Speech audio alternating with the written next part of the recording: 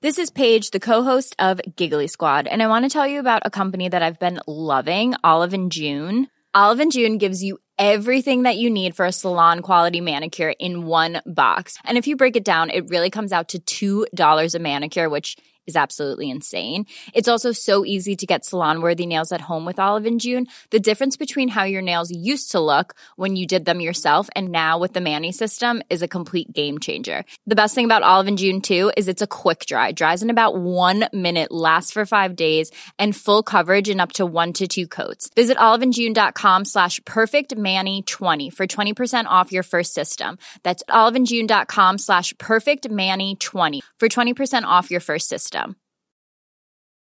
When you're ready to pop the question, the last thing you want to do is second-guess the ring. At BlueNile.com, you can design a one-of-a-kind ring with the ease and convenience of shopping online. Choose your diamond and setting. When you find the one, you'll get it delivered right to your door. Go to BlueNile.com and use promo code LISTEN to get $50 off your purchase of $500 or more. That's code LISTEN at BlueNile.com for $50 off your purchase.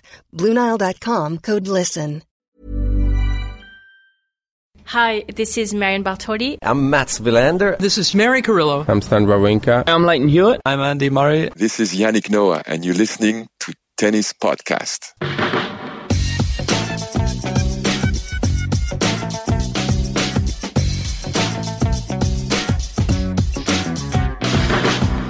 Well, after that marvellous weekend looking back on 1999, we are ready for a new millennium here on the Tennis Podcast. As part of Roland Garros Relived, we're going back to 2001. Catherine, how was your 2001?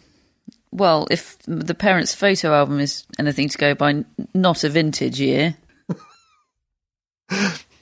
Any particular reason, or? I'm not sure, 14, 15 is ever a great age for girls.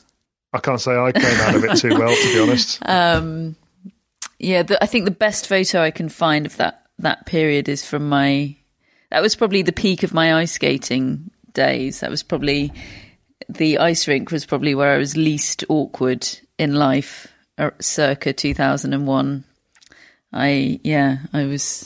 It was an epic year for coming fourth in ice skating competitions, as I recall. Hooray. That was my specialty.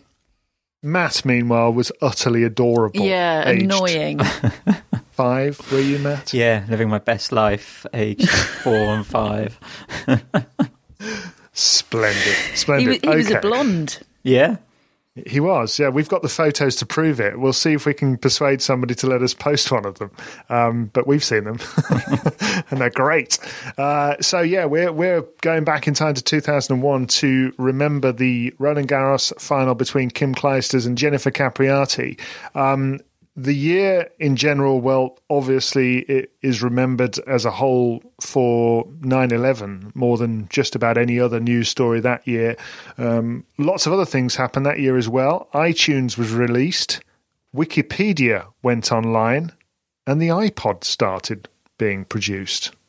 Did you have your first iPod in 2001, Catherine? Or were you still on Sony Walkman or whatever it was? I don't know, David. You don't even know what a Sony Walkman is, do you? I do know what a Sony Walkman is. I'm just... Cassettes.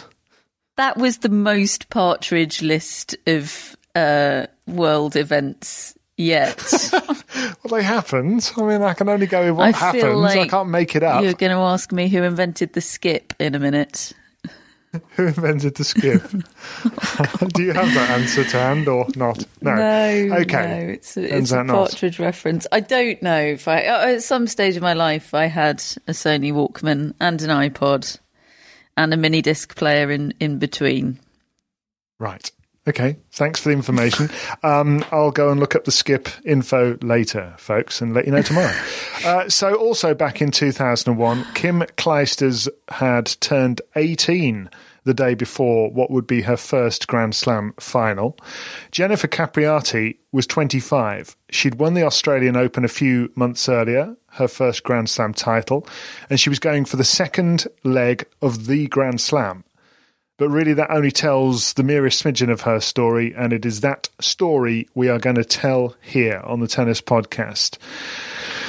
Because it is just like something out of a movie, quite honestly, Catherine. I mean, I think we all knew this story vaguely. We knew details. We knew how she'd had the early promise and the difficulties in her life and won again and ended up in this final in 2001. But I think looking into it more deeply has been a real eye-opener for us, hasn't it? I mean, what a life she has had for somebody who at that stage was still only 25. Yeah, and in the final that we just watched much of at the 2001 French Open was playing the young talent.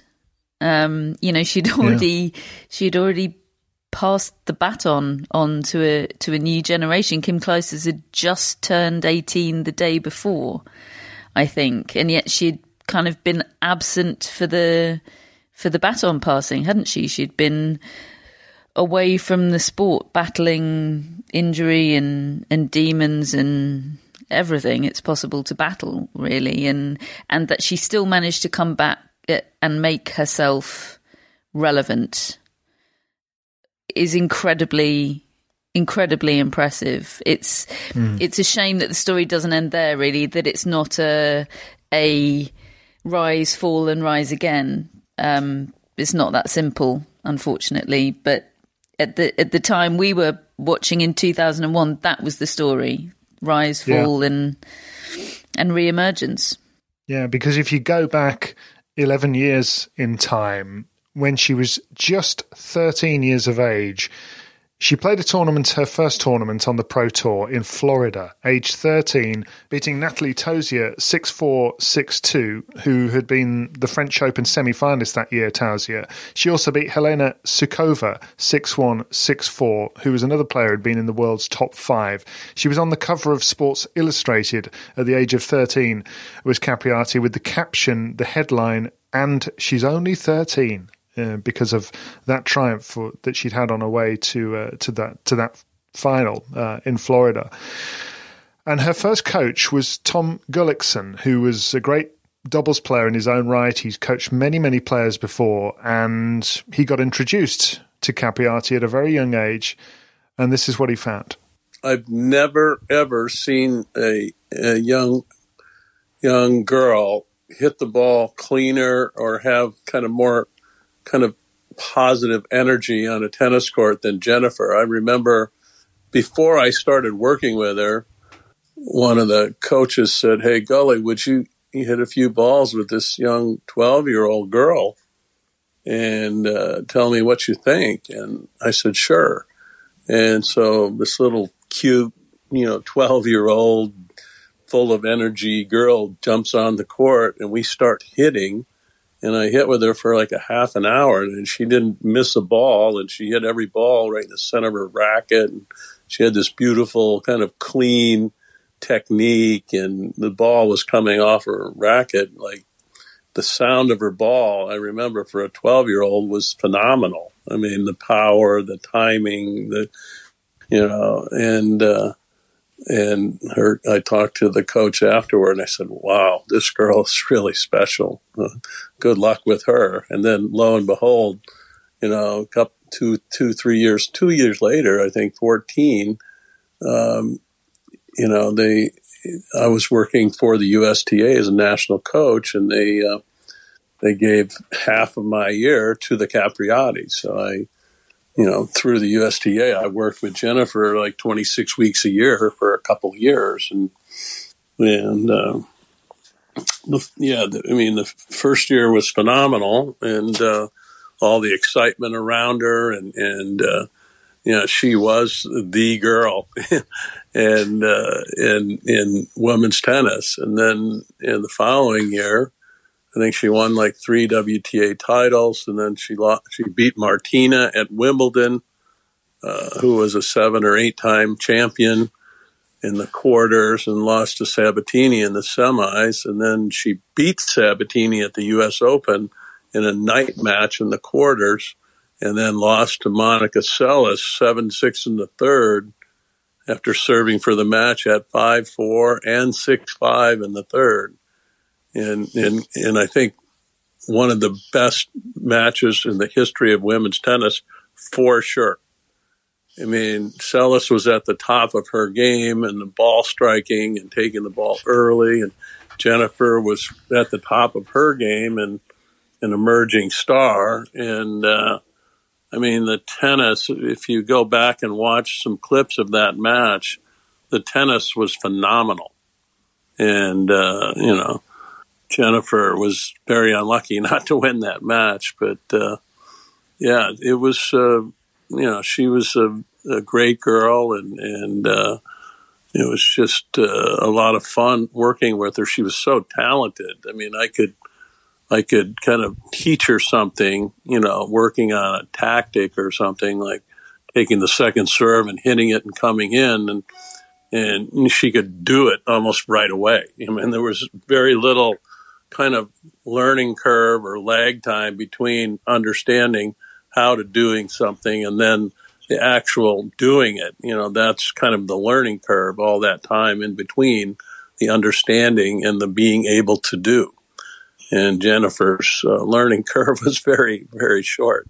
Meanwhile, Lindsay Davenport was one of her contemporaries. I played exactly one junior tournament with her, and that was, I think we were both 9. I believe it was the 12 and under indoors, and no shock, she went on to win it. I think I lost in the semis, but that was it. I mean, she was on a path that just seemed outrageous even back then. So it was clear how good she was, and she was making waves with everybody. Mary Carrillo, our good friend here on the Tennis Podcast, remembers covering her in a very early French Open. We did a feature at the French Open, at Jennifer's first French Open.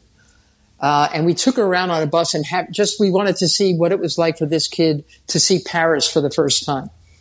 And there's a really goofy movie back in the 90s or whatever, whenever this kid watched it, about time travelers, this goofy, I forget the name of the movie. It was really stupid, but they kept visiting people like, kings and queens and presidents. And so we passed by, Napoleon's something with, and I said, oh, this is famous.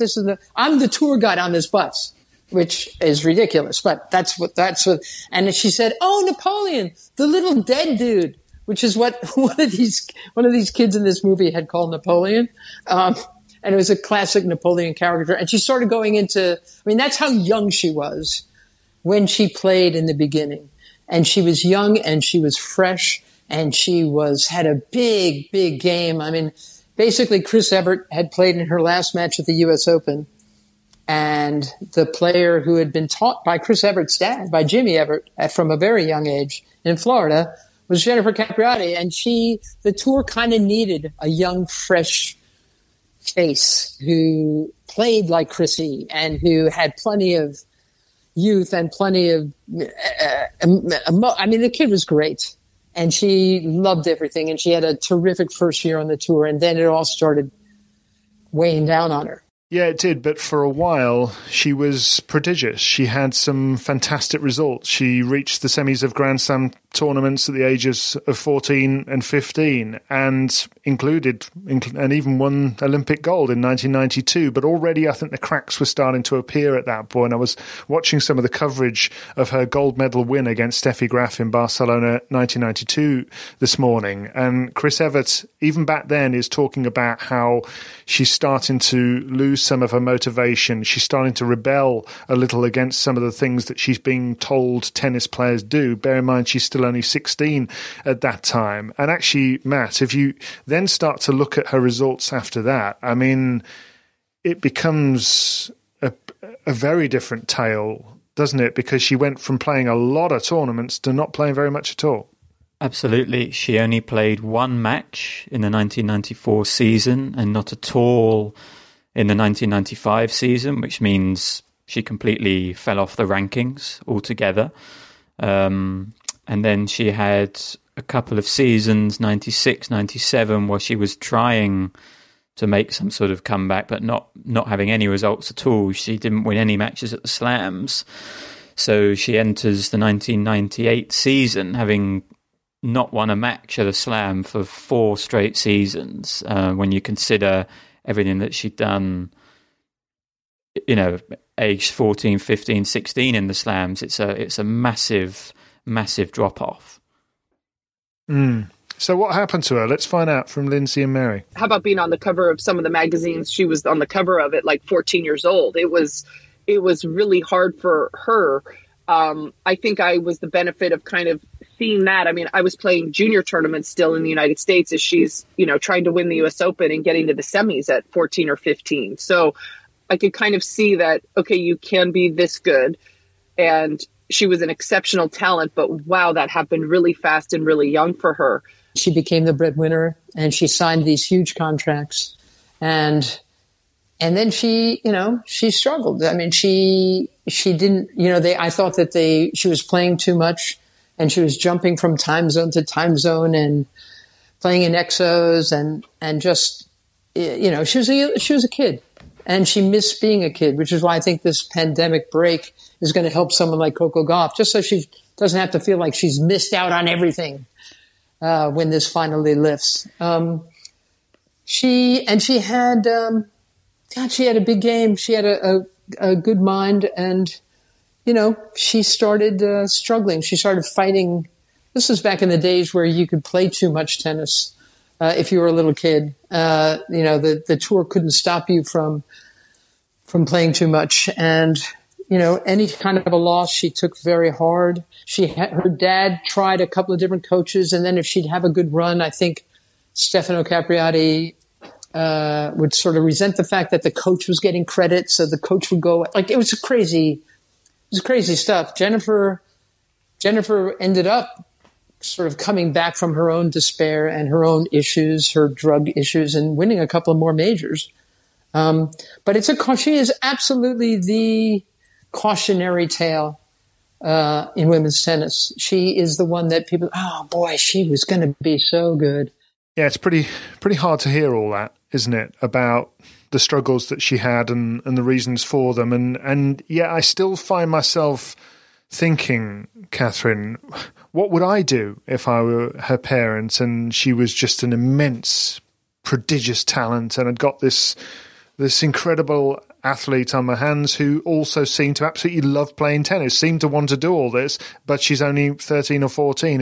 It's very easy for someone like me to say, oh, they should have done this or that, but it's not easy, is it? And I feel for those that were guiding her and her herself. Yeah, and in the full Chris Evert interview, which will be running in about a week's time, she talks at quite great length. She sort of debates with herself on the topic of whether it's actually possible to be a young champion and superstar in the limelight and also be a well-adjusted human being. It might be that it's simply not possible to develop a sense of self in those sorts of circumstances. Of course, you've got this crazy the biggest possible contrast, I suppose, with Lindsay Davenport. I hadn't realised until I did that interview with Lindsay that they were exactly the same age, Davenport and Capriati, same birth year. And Lindsay Davenport is this outlier in tennis in that she has seemed to always be a completely well-adjusted human being. She talks in our interview, which again I'm sure we'll run in full at some point, about how her parents were as far from pushy as it could possibly be. And she says, maybe that cost me some success at a young age, but in terms of what I gained on a human level, she wouldn't have things any other way. And of course, you've got the kind of sliding doors situation to illustrate what the human cost is. And unfortunately, Capriati is the cautionary tale. It's desperately sad. Yeah, it is, because, I mean, she really did go off the rails for a while there. And there was the moment where she was caught with marijuana at a party that she laid on for people she thought were friends of hers, and she ended up with a mugshot all over the newspapers, and it's difficult, isn't it, for to know who's responsible when you're in your mid to late teens and she starts to become somebody who, in theory, can take control of her own life. Her parents are still heavily involved, of course, but you are going to get some rebellion. I don't know how you really handle that. But at the same time, Matt's described the inactivity in the mid-90s, the late 90s, but then she managed to forge a comeback, which in itself was really something, wasn't it? I mean, I thought we were at end game of her career in the late 90s. I did not see how she could possibly make a meaningful comeback with the years she'd been out of the game. And yet here she is going into the 99 US Open when she reached the fourth round. I remember she read a statement to the press at the end of it, basically saying, I just wish people would leave me alone a little bit to kind of get used to life and find my way. She says, I was quietly rebellious, but I was never the sort of person that I was made out to be. And she was just inching away back into her career. She had a run to the semi-finals of the Australian Open in 2000 and then wins the 2001 Australian Open. And it really did feel surprising that she managed to make herself a force again. And then here she is, basically the best player in the world. She managed to get to world number one at the end of 2001. And part of that was this French Open that she played in 2001, the final against Kim Clijsters, and we've just watched it back. It's not a vintage match, Catherine. Yeah, it's long. It's not very good, is it? I think it's the ultimate looks can be deceiving, or score lines can be deceiving, because on paper it looks like it's going to be thrilling. It's a trip to the Northern Lights. Yes. Yeah, we were looking at the scores. I couldn't really remember it that well. We were looking, right, which one we're going to cover? Oh, 12-10 in the third. Let's cover that. But I mean, it was error-strewn and it was so nervy, wasn't it? I mean, Clijsters playing in her first Grand Slam final, Capriati trying to win another one, and she served for it, I think, 3 times. Yeah, she served the match 3 times. Clijsters herself was 2 points away from winning it 4 times. It was a very dramatic, tense final set, but just error-ridden. Just 2 players with similar game styles coming up against each other, and there was just a friction there that led to, just not a vintage match at all. There were actually some rumours the day before the final that Capriati might not play because there was rumours circulating that she was injured. She'd received treatment for a knee injury in the semi-final, but she said, I heard someone say I'm not playing. I will be there. So she immediately just shut down those rumours. But it was interesting that she played Hingis in the semi-final of this tournament, just to move our story of Hingis on a little bit from a couple of days ago. John Wertheim wrote after Capriati's victory over Hingis in the semis that nobody fears Hingis anymore. And I think there's something quite striking about Capriati beating Hingis. There's some symbolism, because Hingis, when she burst onto the scene, was the anti-Capriati, in that she seemed to handle being a precocious talent, really well. There was little angst. She won the 5 Grand Slam titles. And obviously Capriati found that a bit harder. But then Capriati has this resurgence, and now Hingis is struggling. And Hingis, being Hingis, gave a little quote that sort of poked the bear a little bit, where she said, Jennifer's hot right now and she's on top of her game, but this is an opportunity she's grabbing because everyone else is injured. I want Hingis to come back just to do some press conferences. Yeah, but it's interesting how Hingis found kind of adulthood harder to negotiate, whereas for Capriati it was those adolescent years of coming onto the tour that she found so difficult. So there's an interesting contrast, I think, between Hingis and Capriati at that time, and it's not surprising, I don't think, that there was perhaps a little bit of tension. I haven't unclenched from watching that final. It was just so uptight from start to finish. You're waiting for the moment where you'd think, when one of them goes down in the score, they're going to loosen up a bit and the shoulders are going to relax and they're going to start hitting with some freedom. But it just never happens, or it looks like it's happening for one rally and then it'll all go to pieces. The next rally, there'll be some horrible error where the ball doesn't even make it into the tram lines. It's so stuttering and clenched. Capriati won it with 79 unforced errors. I mean, and that is a feature of Clijsters, isn't it, as well, that she's somebody who can look irresistible and then 10 minutes later look as bewildered as anybody else in the stadium, as she doesn't know why she's... I mean, she was sending balls out left, right and centre, regulation shots, just belting them long, wide, and seemingly had no way of stopping herself doing it. It was such uncompromising tennis, wasn't it? Both of them, there were periods where both of them were playing pretty horribly, and yet they refused to relent with their game styles. There was a period of a couple of sets where Kim Clijsters was just hitting drop shots every couple of games, maybe even more frequently than that, hitting a drop shot, and just none of them were successful. She was losing every point.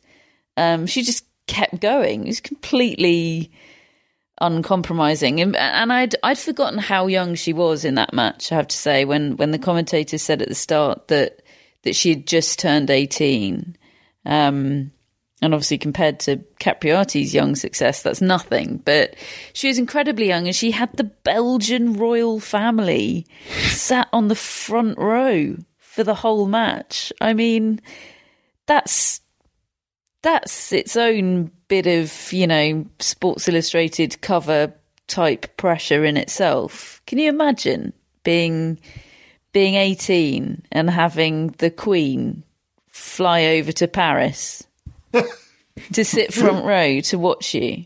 It's nuts. She doesn't like tennis, the Queen. No. She'd probably refuse. Wow. Yeah. But yeah, I mean, that would be... Yeah. I mean, just imagine. Just imagine. Not to mention Leighton Hewitt sat there as well. We had... Yesterday, when I was unexpectedly lamenting the relationship breakdown of Andre Medvedev and Anke Huber, which is not something I ever thought I'd find myself doing, we ended up going down a rabbit hole of discussing sort of Grand Slam memories that are probably quite hard for players to look back on or rewatch because they're so laden with clips of exes. And there's quite a lot of Leighton Hewitt in the coverage of that final. And she thanks him in French in her runners-up speech, Kim Clijsters. She says, "Thanks to my boyfriend for staying here," because he had lost a lot earlier, I think, and it was really good of him to stick around. Maybe you have to do like an edited version of the match. Do you think put the black Andy mark Roddick has a Mandy Moore free cut of US Open final 2003?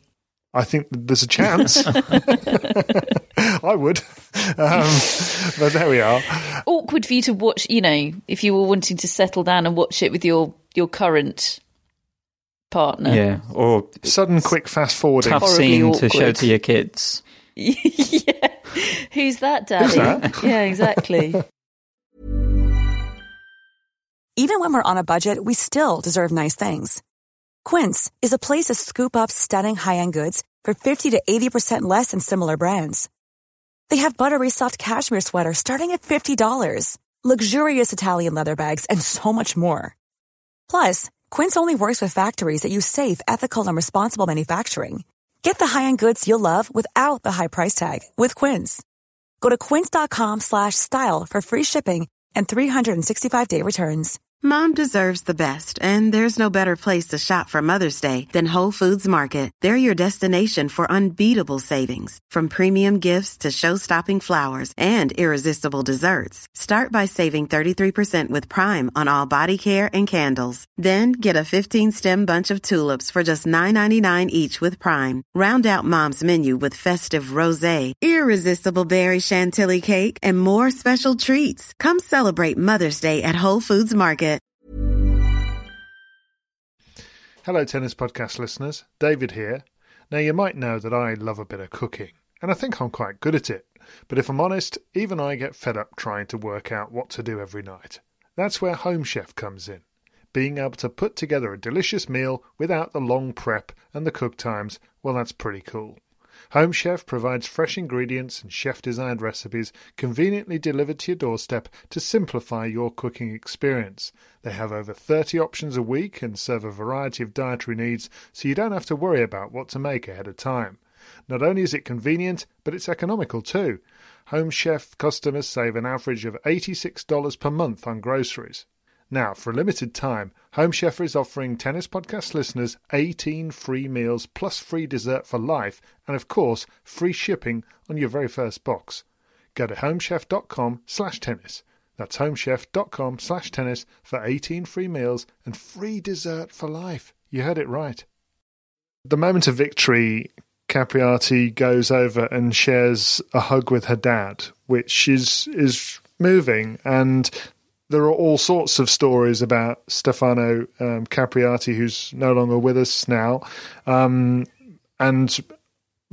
lots of people have got lots of different opinions. But the warmth in that moment between the two, and in many of the words that you hear Capriati say about her dad, are beyond dispute in terms of how she talks about him. And she continued her career, did Capriati. I mean, she'd won 2 of the 4 Grand Slams by that time, and she had a decent run at Wimbledon. I mean, it wasn't like she had one moment in time. She became a real force for 2 or 3 years there. Yeah, she was the first player since Monica Seles to win the first 2 slams of the season. Monica Seles had done it in 1992, so Capriati was going for the calendar slam. She made the semis at Wimbledon and the US Open in the end, and then won the Australian Open the following season, defended her title, beating Hingis. So, yeah, this was her second of 3 Grand Slams that she ended up with. And when I was watching highlights of this 01 final on YouTube earlier, once it was finished, YouTube auto-played onto a match between Capriati and Serena Williams at the 2002 French Open, so the following year.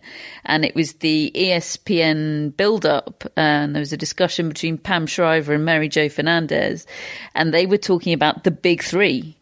And the big 3 were Serena, Venus. Actually, Venus was number 1 at the time and was guaranteed to finish that French Open as number 1. But it was Serena, Venus and Capriati. They were tennis's big 3 in 2002 and tussling all the time. Yeah, because Capriati went on to win the Australian Open for a second year in a row in 2002. And remember those incredible scenes against Hingis where they're wilting in the heat. The heat of that final was like nothing we'd ever seen. And I think is largely credited with being the reason why they brought in a heat rule that player needs to stop at a certain time, because Hingis was... Well, it was quite scary watching how impeded she was. Capriati came through it, managed to win that match, so she's won 3 Grand Slams. She's the world number 1, and she had many more good times after that as well. Some wonderful matches at the US Open, one of the best matches I've ever seen against Justine Henin.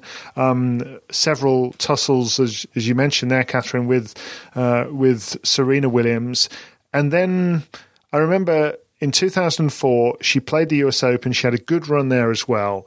And then she disappeared. She played one more tournament, one more match, and then never played again. There was never a sort of a really pleasant retirement ceremony or anything like that. She just injured her shoulder and was unable to come back, and it was sad. She disappeared from the tennis scene altogether. She did make a brief appearance after being inducted into the International Tennis Hall of Fame, requested that Monica Seles introduced her in that ceremony, and it was really quite moving to watch that. She said at the time that it's tough having to leave the game. When I did, it wasn't my choice.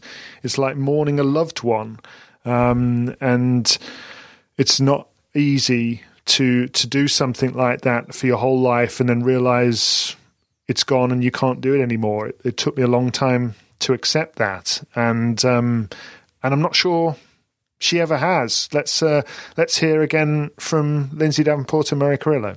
I'm grateful that she was able to achieve and get her slams and get those titles, because she deserved them. I mean, she was that good. It wasn't easy for everyone to put all the pieces of the puzzle together, and she was dealt a very tough hand by being so good, again, so young.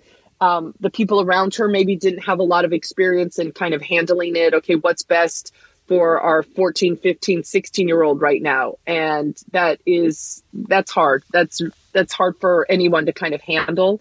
And again, I think because of that, and because of maybe a lot of people making decisions for her because she was so young, she didn't know how to make decisions later on for herself. And that has kind of led to things not maybe going perfectly for her when tennis ended also.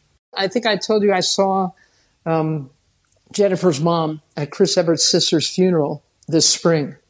And it was good catching up with Denise Capriati, because she had to live through all of that and through a divorce and through the struggles of this kid. And I asked after Jennifer, of course, and she got this sad look on her face. And she said that Jennifer continues to struggle. She lives in Florida, but Denise hasn't, she's kind of pulled away from everybody. The loss of her father a couple of years ago really, really hurt her. I think it sounds to me like she's suffering from depression. So I don't know that you're going to be able to get in contact with her. Even when she got inducted into the Tennis Hall of Fame, there was a genuine concern that she wasn't ready to come out and give a speech in Newport, Rhode Island that summer. She wasn't sure she was up to it. And then she did, and she did a great job.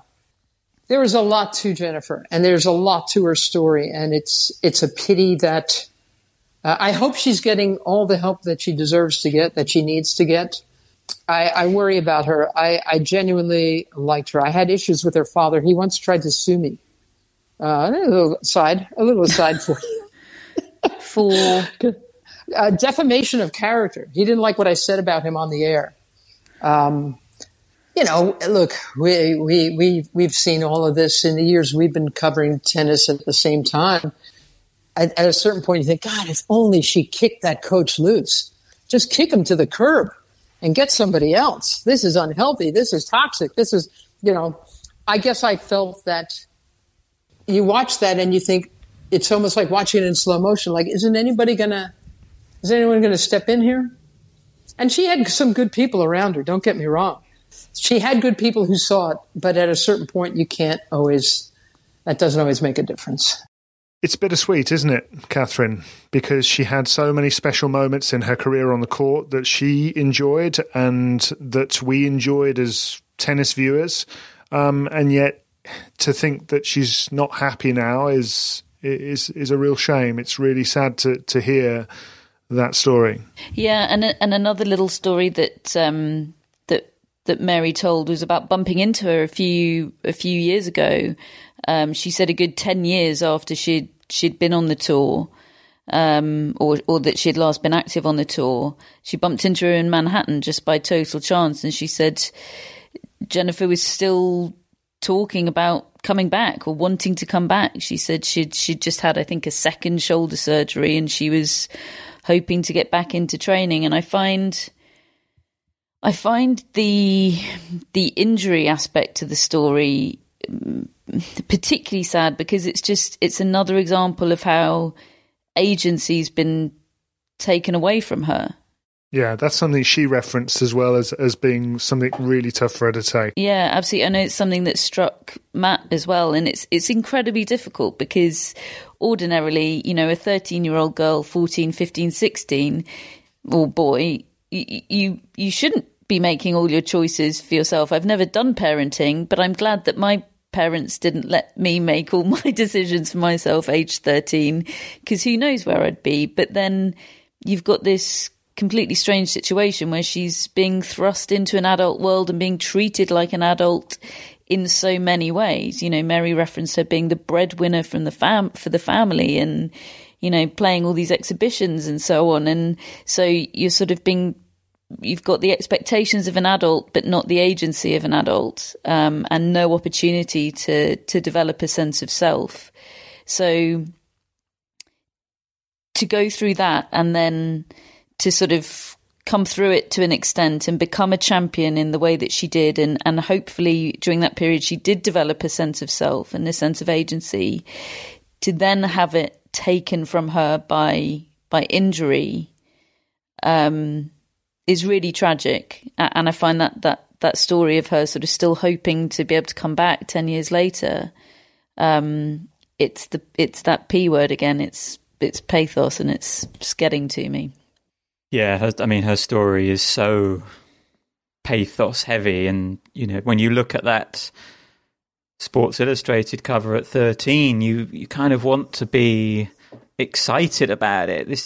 In a way, it is exciting, but I just can't help but feel whenever I look at that cover and whenever I think about the Jennifer Capriati story, I can't detract the kind of what if scenario. What if she hadn't had all that exposure so young? How different her life might have been. I think, she had her life mapped out for her so young. And she may have thought that was what she wanted. She did enjoy it, but she couldn't possibly have really known. And, I think normally we get to make the big decisions in our life that veer us off in different paths as an adult. And if something goes wrong, we can then kind of take ownership of them, as you were saying. She can't do that. I've heard other child prodigies talk about not knowing the answer to that question. Daniel Radcliffe is the one who I've heard most recently talk about it. He had some troubles with alcoholism after doing the Harry Potter films, and he says he'll never know the answer. Why did I have those problems? Was it because of Potter? Was it just because of who I was? And he has to live with that now. And Capriati, well, there does seem to be a direct cause for all her problems. It does seem to be fairly cause and effect with what she was going through, but she just must wonder whether it was all worth it. As you said, she had these great highs on a tennis court, but so many lows, and the price she paid for her young stardom is the rest of her life, and that's very tough to take, especially when she didn't have much of a say in the matter, being so young. And yeah, I find it incredibly difficult. It certainly makes me cautious when we talk about Coco Gauff. It has over the last year, and it's really this story. I didn't know it as in depth as I know it now, having researched it with you both as we just have, but it's always given me that uneasy feeling. And as well as I think her parents are doing in order to try to make it work for her, it's just that age. It's just so young. Yeah, and it's funny, when I was I did a Google image search for Jennifer Capriati earlier to try and have a look at that Sports Illustrated cover, which of course came up as one of the first results. But I'd say about 20% of the image results were pictures of Coco Gauff. Which tells you something about how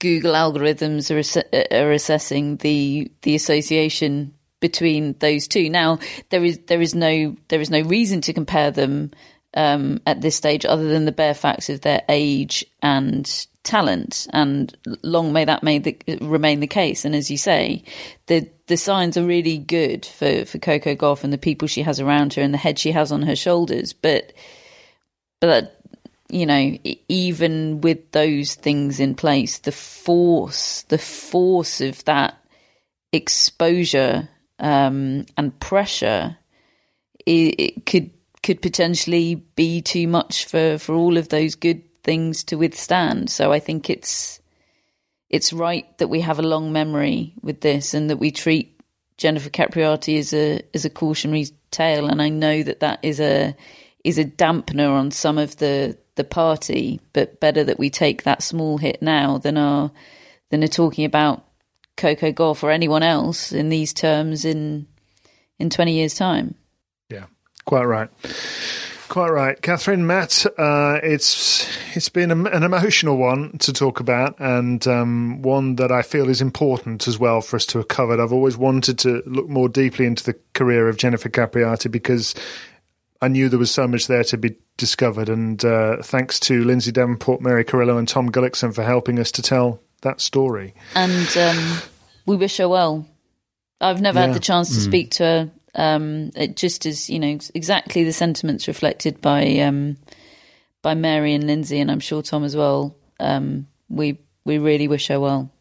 Yeah, and that's definitely something that comes across in speaking to all of them. Anybody you ask within tennis circles, they wish her the best. They want good things for her, because I think Mike Dixon wrote, Capriati's is a tale filled with pathos, one of a likeable and extremely talented individual pulled in every direction while hopelessly ill-equipped to deal with it. And, you know, she deserves, hopefully, some happy years ahead. So good luck to her. And thank you to you for listening to the Tennis Podcast. Hope you're enjoying our Roland Garros Relived series of podcasts. What we got tomorrow? We have 2002 Serena versus Venus Williams. Oh, fantastic. The other two are the big three. Yeah, right, quite right. Well, it's going to be fascinating to relive that as well. So that's coming your way tomorrow. Thanks for your company today. If you've enjoyed it, do tell your friends. And we'll be back again tomorrow with another Tennis Podcast.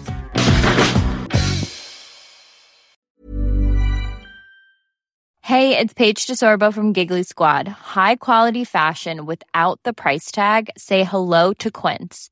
I'm snagging high-end essentials like cozy cashmere sweaters, sleek leather jackets, fine jewelry, and so much more. With Quince being 50 to 80% less than similar brands. And they partner with factories that prioritize safe, ethical, and responsible manufacturing. I love that. Luxury quality within reach. Go to quince.com/style to get free shipping and 365-day returns on your next order. Quince.com/style. Mom deserves the best, and there's no better place to shop for Mother's Day than Whole Foods Market. They're your destination for unbeatable savings, from premium gifts to show-stopping flowers and irresistible desserts. Start by saving 33% with Prime on all body care and candles. Then get a 15-stem bunch of tulips for just $9.99 each with Prime. Round out Mom's menu with festive rosé, irresistible berry chantilly cake, and more special treats. Come celebrate Mother's Day at Whole Foods Market.